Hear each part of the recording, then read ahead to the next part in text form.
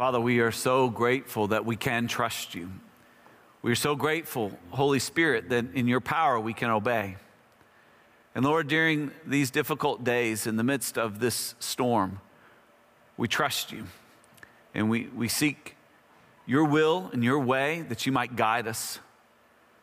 Lord, as we faithfully give, we pray that you would use these dollars to provide care and comfort, and also the expansion of your kingdom, not only throughout our city, but the nation and the world. Bless those who give. And Lord, allow each of us to know that you are our provider, that you have a plan, that we can trust in you. Bless now the preaching of your word. Bless us to respond in faith. Enable us to honor you with our receptivity to what you command and what your word says. We ask this in Jesus' name. Amen. We want to encourage you during this time to give financially. You do that online there at the on the front page of livehopeful.com. You have the opportunity to do that. We want to encourage you again in your faithfulness, your stewardship. It's such an important part of our personal walk with God, but also the importance of the need to be met through the body of believers, that we might be a blessing to God's kingdom and to the world. You can, of course, do that by text as well, and snail mail, as they call it. You can certainly mail that in. I would encourage you, if you would, again, humor me if you don't mind, take out your phones and take a picture of where you're worshiping, and my screen's kind of yucky there. I'm going to wash it off. Take a picture wherever you are worshiping and post it. And if you would, tag Living Hope on it. If it's on Twitter, Living Hope BG, or Instagram, or Facebook, just say that you're at Living Hope. Log us as the location.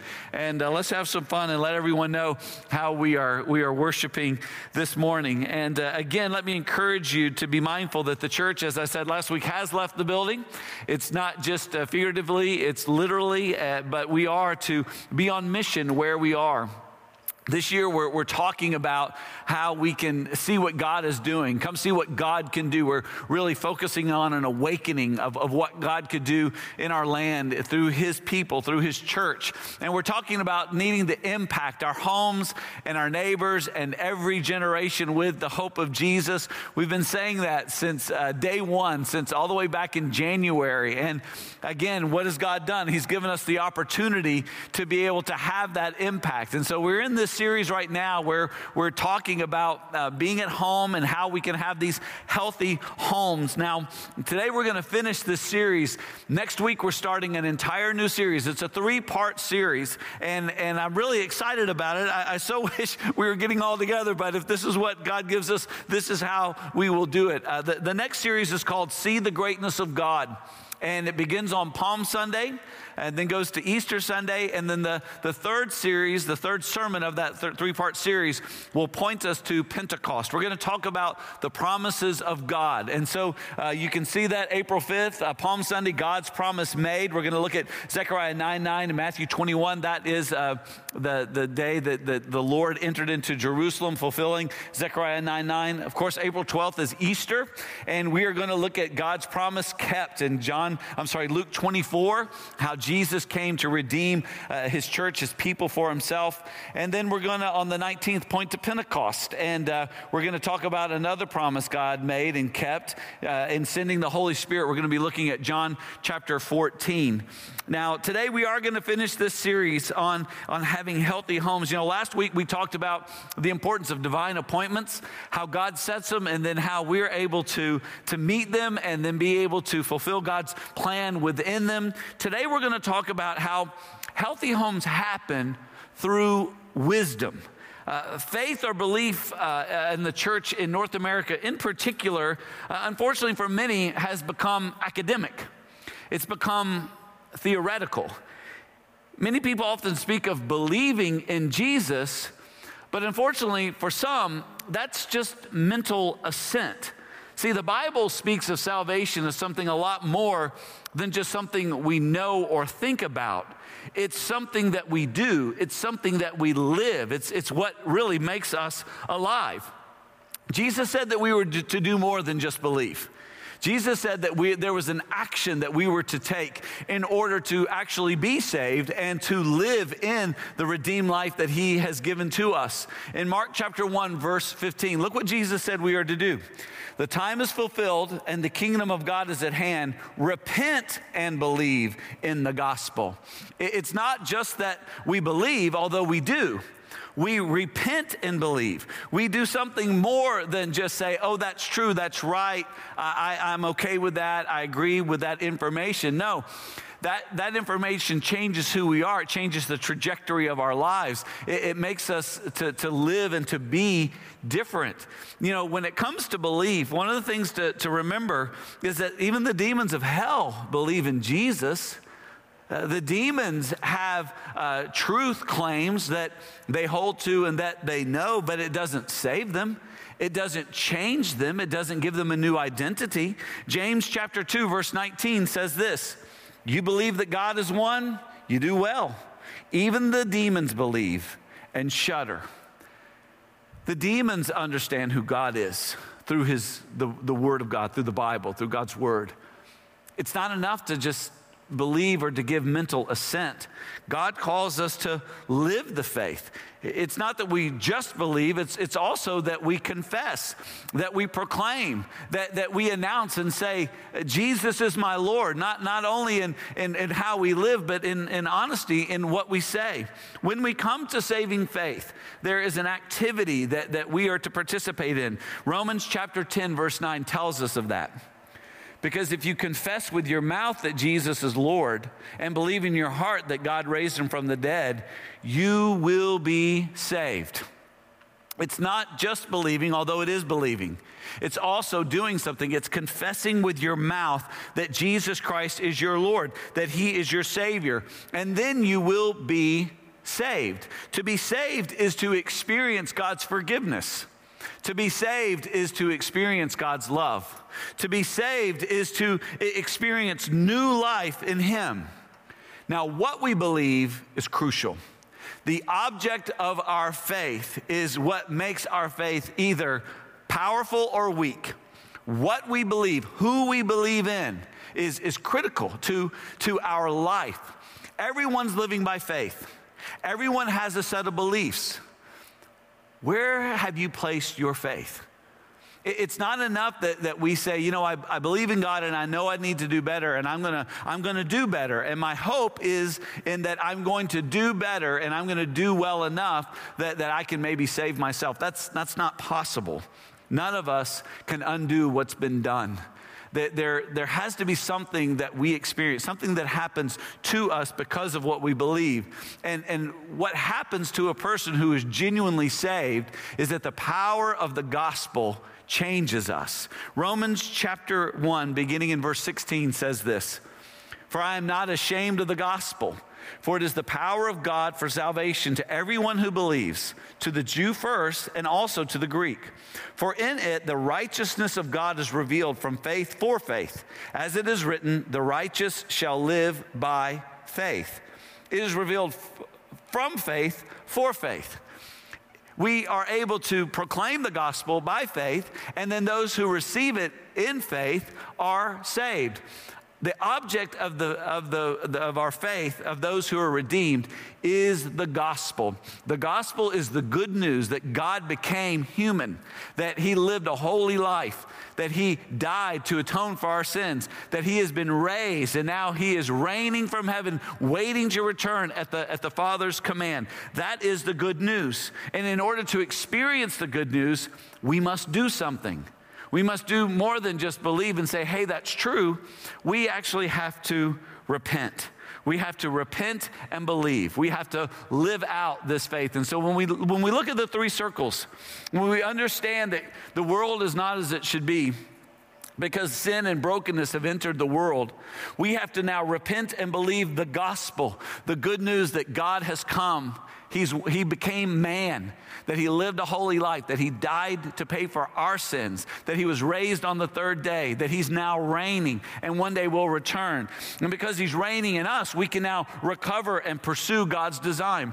It's in recovering and pursuing God's design that we become wise.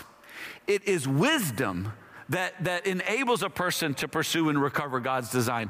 It is wisdom that is revealed in obeying God, trusting and obeying God, pursuing and recovering God's design. And this is what we want to talk about today. How do we have a wise life? Understanding that those who are wise, they help make a home healthy. Now, our text today reveals fundamental aspects of the wisdom that is required for homes to be healthy. If you've got your Bible, and I hope that you do, let's now go to Proverbs chapter 3. Proverbs chapter 3. The book of Proverbs is found pretty much in the middle of your Bible. It's to the right of Psalms. So if you hit the Psalms, take a right. And let's go now to Proverbs chapter 3. And because this is the Word of God, I know some of you are snuggled under your blankets and you're comfortable where you are. Let's all stand together in honor of God's Word. Unless you're listening to this later and you're in your car, then you continue to drive. But everyone else, let's stand together in honor of God's Word. This is Proverbs chapter 3, beginning in verse 1. I'm going to read through verse 8. My son, do not forget my teaching, but let your heart keep my commandments. For length of days and years of life and peace they will add to you. Let not steadfast love and faithfulness forsake you. Bind them around your neck. Write them on the tablet of your heart, so you will find favor and good success in the sight of God and man. Trust in the Lord with all your heart, and do not lean on your own understanding. In all your ways acknowledge him, and he will make straight your paths. Be not wise in your own eyes. Fear the Lord and turn away from evil. It will be healing to your flesh and refreshment to your bones. The grass withers and the flower falls, but the word of the Lord remains forever. Amen. If you would, go ahead and be seated. Let's now note three things that we need to understand that we might have healthy families. This has everything to do with wisdom. Understand that healthy families have wisdom that is, first of all, being processed from parents to child. Again, this is a father speaking to his son, and he's telling him to obey. He says that there's a blessing that comes with it. You know, God's design is for every child to have parents, a mom and a dad. But we also know that the world is not as it should be. That sin has caused brokenness, and in some instances there's been a death or a divorce, and that there are children who do not have their mom and dad. And that's where being a disciple of Jesus is such an advantage, because a disciple of Jesus is able to lean on the church. And so if you're a single mom, here's what you can know. In our church family, there are many godly men. They're teaching Sunday school classes. They're currently, some of them, going to be leading Zoom discussions. These are men that can show your children what a godly man looks like. Some of you single men who are raising your children. There are women in our congregation who have an unbelievable maternal love that can be displayed to your child. Again, as a family of faith, we help each other. We serve Christ by loving one another. And this is one of the great ways that we do that as a church family. Now, we understand that every child is unique.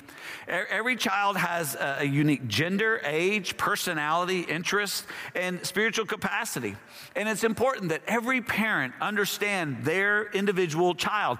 And if you have multiple children, understanding that each child is different, how they learn, what gets them emotionally charged, what they need to accomplish with their life in order to do God's will with their talents, with their gifts. You got to talk, you got to motivate, you got to help them engage based on what fits them the best. You know, our older children have been able to watch my wife and I raise our younger son, Asher. And it's been really funny over the years how they have watched us discipline him and provide for him and lead him. And many times they would ask us, did I act like that? Was I like this? Sometimes they would ask, did y'all have to do that for me? I mean, is that something that was like a part of my being raised? And sometimes they would just say, is Asher really like us? I mean, are we like him? Is this going the way it's supposed to go? Here's what I would tell you. Every one of our children, each one is very different. And what we've had to do is to identify that special way that God has made each one, and then to teach them and encourage them and help them along their way.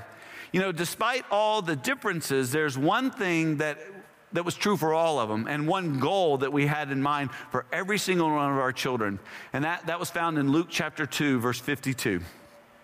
It says, "And Jesus increased in wisdom and in stature and in favor with God and man."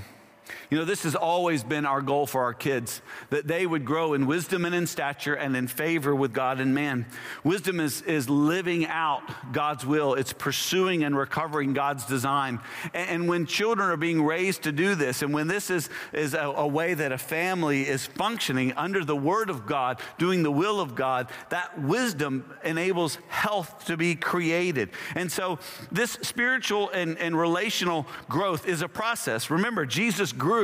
Growth is a process. The idea that, occasionally reading the Bible, occasionally, if there's enough time, gathering for worship, that's not wise.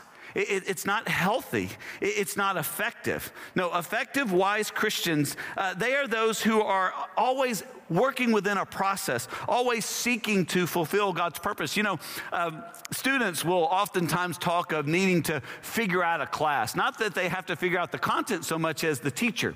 Understanding what is her or his method. For college students, a lot of times the question is, do they really require attendance? What are their tests going to be like? And part of learning and gaining an education is learning how that teacher teaches, what the process is going to be. And effective teachers are those who are able to outline, here's the system, here's the process, here's how we're going to do this, here are the rhythms that we're going to operate under. And it's so important that parents be able to communicate that to their children. Here's how we're going to operate. Here are our rhythms. Here are our systems. Right now, many of our rhythms and systems are not functional. And it's now that we need to lean in most urgently to be able to speak to what is most important and why. And be able to say, hey, I know this is different, but we're going to gather to worship with the church on Sunday morning. I know it's live stream. I know it's different. We're going to do it.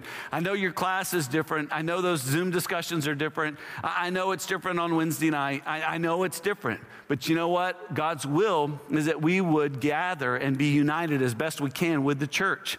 And one of the rhythms that always needs to be present within our homes is this constant conversation. Events are great. Camps are great.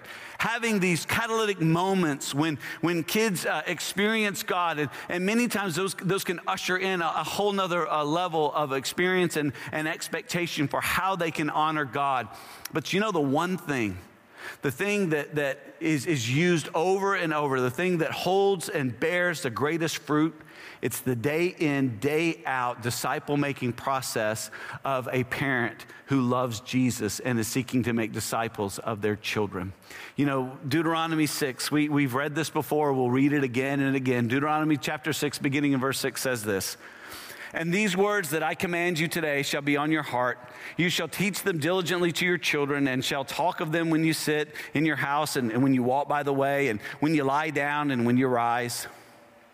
You shall bind them as a sign on your hand, and they shall be as frontlets between your eyes. You shall write them on the doorpost of your house and on your gates." This is a home that is saturated with the truth of God's word. This is a home where God is spoken of often. This is where discussions take place about the goodness and the greatness and the plan of God. Now, to do this, we have to create space. Space in our calendars, space in our minds and our emotions. This takes energy. We have to create space for it. We have to create expectations for our children to know this is a non-negotiable. We gather for worship. We are a part of a congregation. We give financially. We pray. We seek to be a part of what God is doing in the world. We make disciples. And this is just an expectation that is had. It's just what we do. It's just how it is going to be. And then we celebrate growth. As we see growth in our own lives, as we see growth in our children's lives, as we see growth in our home, we need to pause. We need to celebrate. We need to see and point to God and say, Lord, look what you have done. Second thing to take note of. Healthy families have wisdom being produced by God's blessing to us. God is producing it. This is a work of God. And so the Father says to the Son here, let not steadfast love and faithfulness forsake you.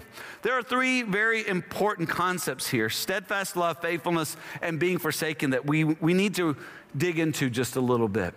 This word, steadfast love, it's the Hebrew word chesed, and that's the word that is typically translated as grace.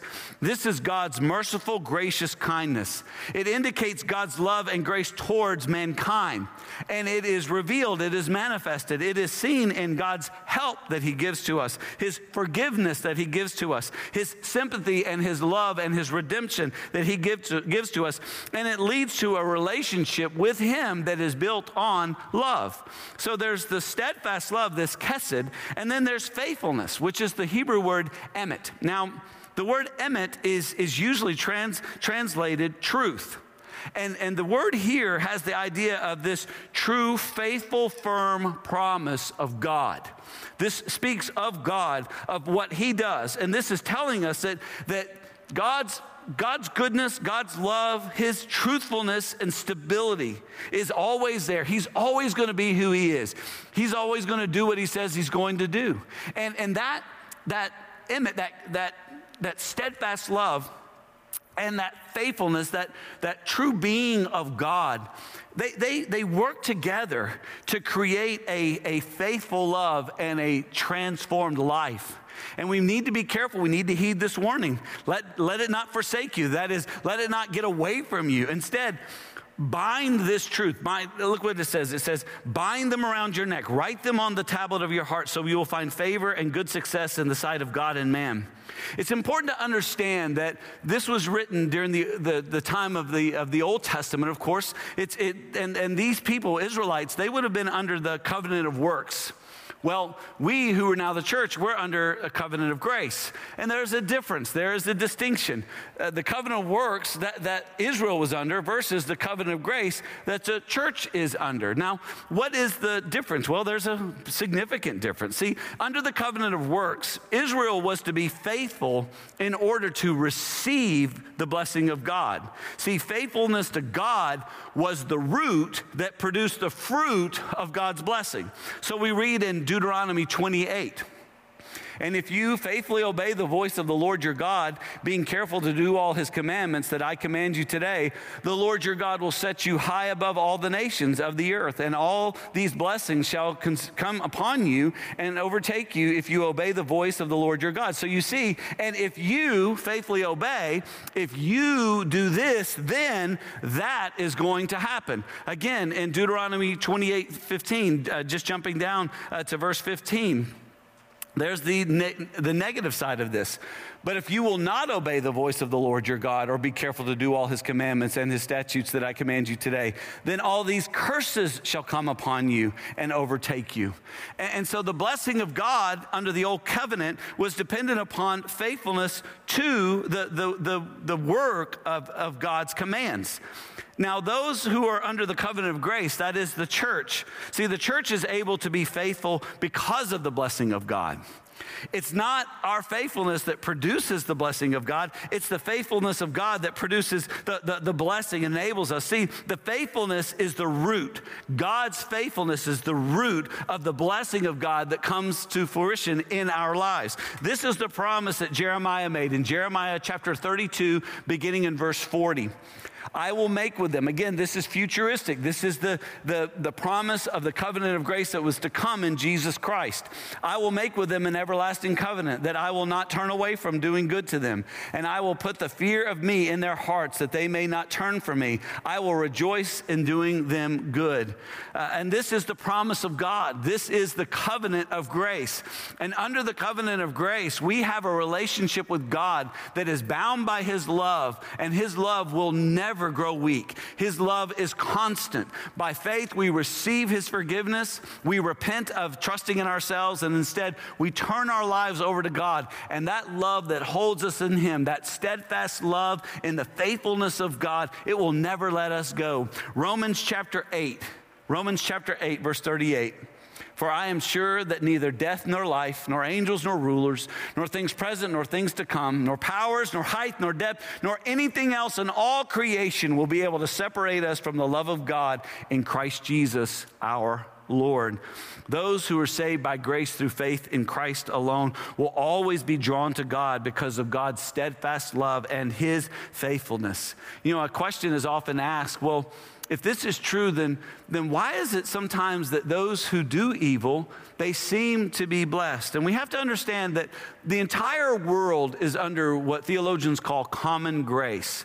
That is a goodness that God shows to the entire world, but by not bringing down on it the judgment that it actually deserves in any given moment. Common grace is God restraining his justice that he could rightfully pour out on all people. Now, there is a limit to common grace. There is a point at which things will change. Romans chapter 1, beginning in verse 24, speaks to those conditions when common grace will cease. It says, therefore, God gave them up in the lusts of their hearts to impurity, to the dishonoring of their bodies among themselves, because they exchanged the truth about God for a lie and worshiped and served the creature rather than the Creator, who is blessed forever. Amen. For this reason, God gave them up to dishonorable passions. For their women exchanged natural relations for those that are contrary to nature. And the men likewise gave up natural relations with women and were consumed with passion for one another. Men committing shameless acts with men and receiving in themselves the due penalty for their error. And since they did not see fit to acknowledge God, look what God did. God gave them up to a debased mind to do what ought not to be done. God gave them over. There's nothing worse that can happen to a human being than for God to give you over. There's nothing worse that can happen in a society than for God to say, okay, you don't want me? You want to do it on your own? You want to do whatever you feel, whatever you like? You want to turn away from my word? Then God, at times, he releases people, releases an entire culture and says, have at it. And that is one of the greatest curses that will ever come to a human being and to a culture. We need to pray against this. Certainly we see this in our culture today. And we certainly can understand the very significant impact this is going to have. And so we need to lovingly share the truth. We need to lovingly stand in this truth, understanding who God is, what he's promised, what produces his blessing in our lives. See, that's wisdom.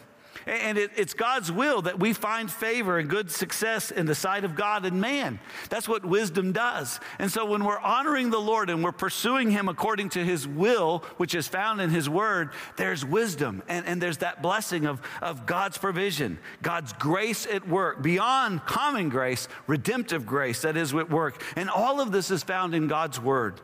And so the third thing that healthy families have wisdom, they have wisdom being provided by God's word to us. We are told in verse 5, trust in the Lord. Lean not on your own understanding. Verse 6, acknowledge him. He'll make straight your paths. Don't think yourselves wise. No. Fear the Lord. Turn from evil. It will be a healing to your flesh, refreshment to your bones. Friends, we are sinful people, and even our best thoughts and our best deeds, our intentions, they're all traced and contaminated with sin. It's like COVID-19. It sticks to you, and it not only sickens you, but it sickens those who come in contact with you. Everything sin touches, it contaminates. And so our feelings, our thoughts, our culture, it's contaminated with sin, and we can't trust them. The wise person trusts in the Lord. The wise person recognizes God's goodness and follows him. The wise person recognizes their shortcomings and says, I'm not going to do what I want. I'm going to do what honors God. See, when we pursue and recover God's design, it brings healing and hope to our bodies and souls. You know, right now, and as always, my wife has always sought to look after me. You know, I often believe myself to be invincible. And so I think I can do everything. I think I can go and I can just trudge through it. And many times she lovingly has to pull me aside and say, this is not best. You've got to understand. And so when I do go out, the same words, hey, be sure to put hand sanitizer on. Hey, be careful when you're out there. Keep space. You know, she knows I'm an extrovert. She knows I love to be with people. What she does is she speaks truth to me that keeps me well. And that's what God's word does. The Bible speaks truth that keeps us well. And that wellness comes from wisdom in obeying what God's word says. See, God has given his Bible for many reasons. One, so that we can understand reality. What has happened, what is happening, and what's going to happen. It also allows us to understand God, who he is and what he's done, what he's doing, and what he's going to do. It also allows us to understand ourselves, who we are, what went wrong, who can fix us, and why it is we can have hope. You know, when we talk about the Bible, we're talking about a single story that has 4 parts: creation, fall, rescue, restoration. Creation tells us what God has done. The fall and rescue, it speaks to what God is now doing based on the fact that we turned against God. God has still chosen to love us. And there is a restoration that is coming. It tells us what God is doing, what he's done. What did he do? He made all things for his glory. Even though we contaminated with sin, he's now seeking to rescue us. This is the kind of God he is. And one day he will restore all things. The Bible helps us understand who we are. We've been made in the image of God. We have turned away from God, and that's why there's brokenness in our world. God is willing to rescue us, and if we will repent and believe the gospel, then we can pursue and recover God's design, and we can experience some of the restoration now and all of the restoration in the days that come. Now, all of us are inside of the story of God: creation, fall, rescue, restoration. I wonder where you are. Are you at a place where you're living in sin and brokenness today? You need to come out of that. You need to repent and believe the gospel and be rescued from the power and punishment of sin and experience new life in Christ so that you can be wise, so that you can pursue and recover God's design. That's what's going to make your life healthy. That's what's going to make your home healthy. It's God's provision. It's God's blessing. But you must choose. Have you chosen to repent and believe the gospel? I'm not saying, do you believe in Bible facts? I'm not just saying, do you believe in things that the church teaches? No. Have you experienced Jesus Christ? Have you repented and believed in faith and prayed, oh God, I confess you are my Savior, you're my Lord. Come into my life, take over. If you've never done that, do it right now. Do it right now and be saved. Be forgiven. Be loved. Receive and experience new life in Christ by the power of the Holy Spirit. If you are a child of God, if you have experienced this gospel, ask yourself this question: are you really living wisely? Are you really pursuing and recovering God's design? Or have you fallen back in sin? Are you causing brokenness with your words and your attitudes and your actions? Friends, repent and believe the gospel, not for salvation, but for revival and renewal. And ask God for help. Ask God to heal your home. Ask God to heal broken relationships. Ask God to heal our land. Ask God to bring an awakening and a revival. Ask God to do what only he can do, which is take what is broken and make it whole and heal. You can do that right now. As a matter of fact, let's do that right now. Let's now bow and let's pray. Father, we thank you for your word, and we thank you for your son, Jesus, who is God in the flesh. And we thank you, Holy Spirit, for illuminating truth, for bringing new life that we might believe. Father, I pray that that is happening for some even right now, that they are confessing that they need you, because they believe that Jesus, that you died for their sin and have been raised. And they're right now asking you to forgive them, to give them new life, to love them forever in your chesed, your grace, your unending love. Father, I pray for some who honestly would say, I'm not being wise. I'm not living in a system and a rhythm that honors God, that strengthens my faith, that teaches my children and my friends who Jesus is and how much he loves us. Lord, hear the repentance of the heart of your children and renew their faith. Father, we are praying for an awakening in our city, in our land, throughout the world. For your glory, O God, save sinners. Use your church to make disciples. Bless Living Hope to be trained in 3 big things. I pray that each member will be trained in 3 big things and be having these conversations, these gospel conversations with their family members, with their friends, on Zoom, from a distance, physically distanced, but not socially distanced, because in love they are sharing the hope they have. Father, we believe that this is your will, and so we ask that you would do this for your glory and for our blessing. We ask it in the power of the Holy Spirit, to the praise of the Father, in the name of Jesus Christ our Lord. Amen. Well, friends, I pray that today has been a help to you. I pray that you're encouraged. I pray that you've been challenged. I do want to remind you to meet with me Tuesday and Thursday and Saturday night, 7 o'clock, me and Charlie. We want to give you updates. Part of it is we just want you to see that other people are struggling and okay. And maybe we'll have a few laughs along the way. You never know what Charlie might do. I also want to encourage you to be in prayer. Be sure and go and download the prayer guide tonight that we'll post on social media. Pray for that awakening. Pray for those daily needs with a prayer focus. And again, I look forward to seeing you very soon. Students, gather on Wednesday night. Get in your Zoom discussion groups. Parents, have these discussions with your children on what they studied today. And until we meet again, the Lord bless you and keep you. The Lord make his face to shine upon you and be gracious to you. The Lord turn his countenance upon you and give you peace. We'll see you soon.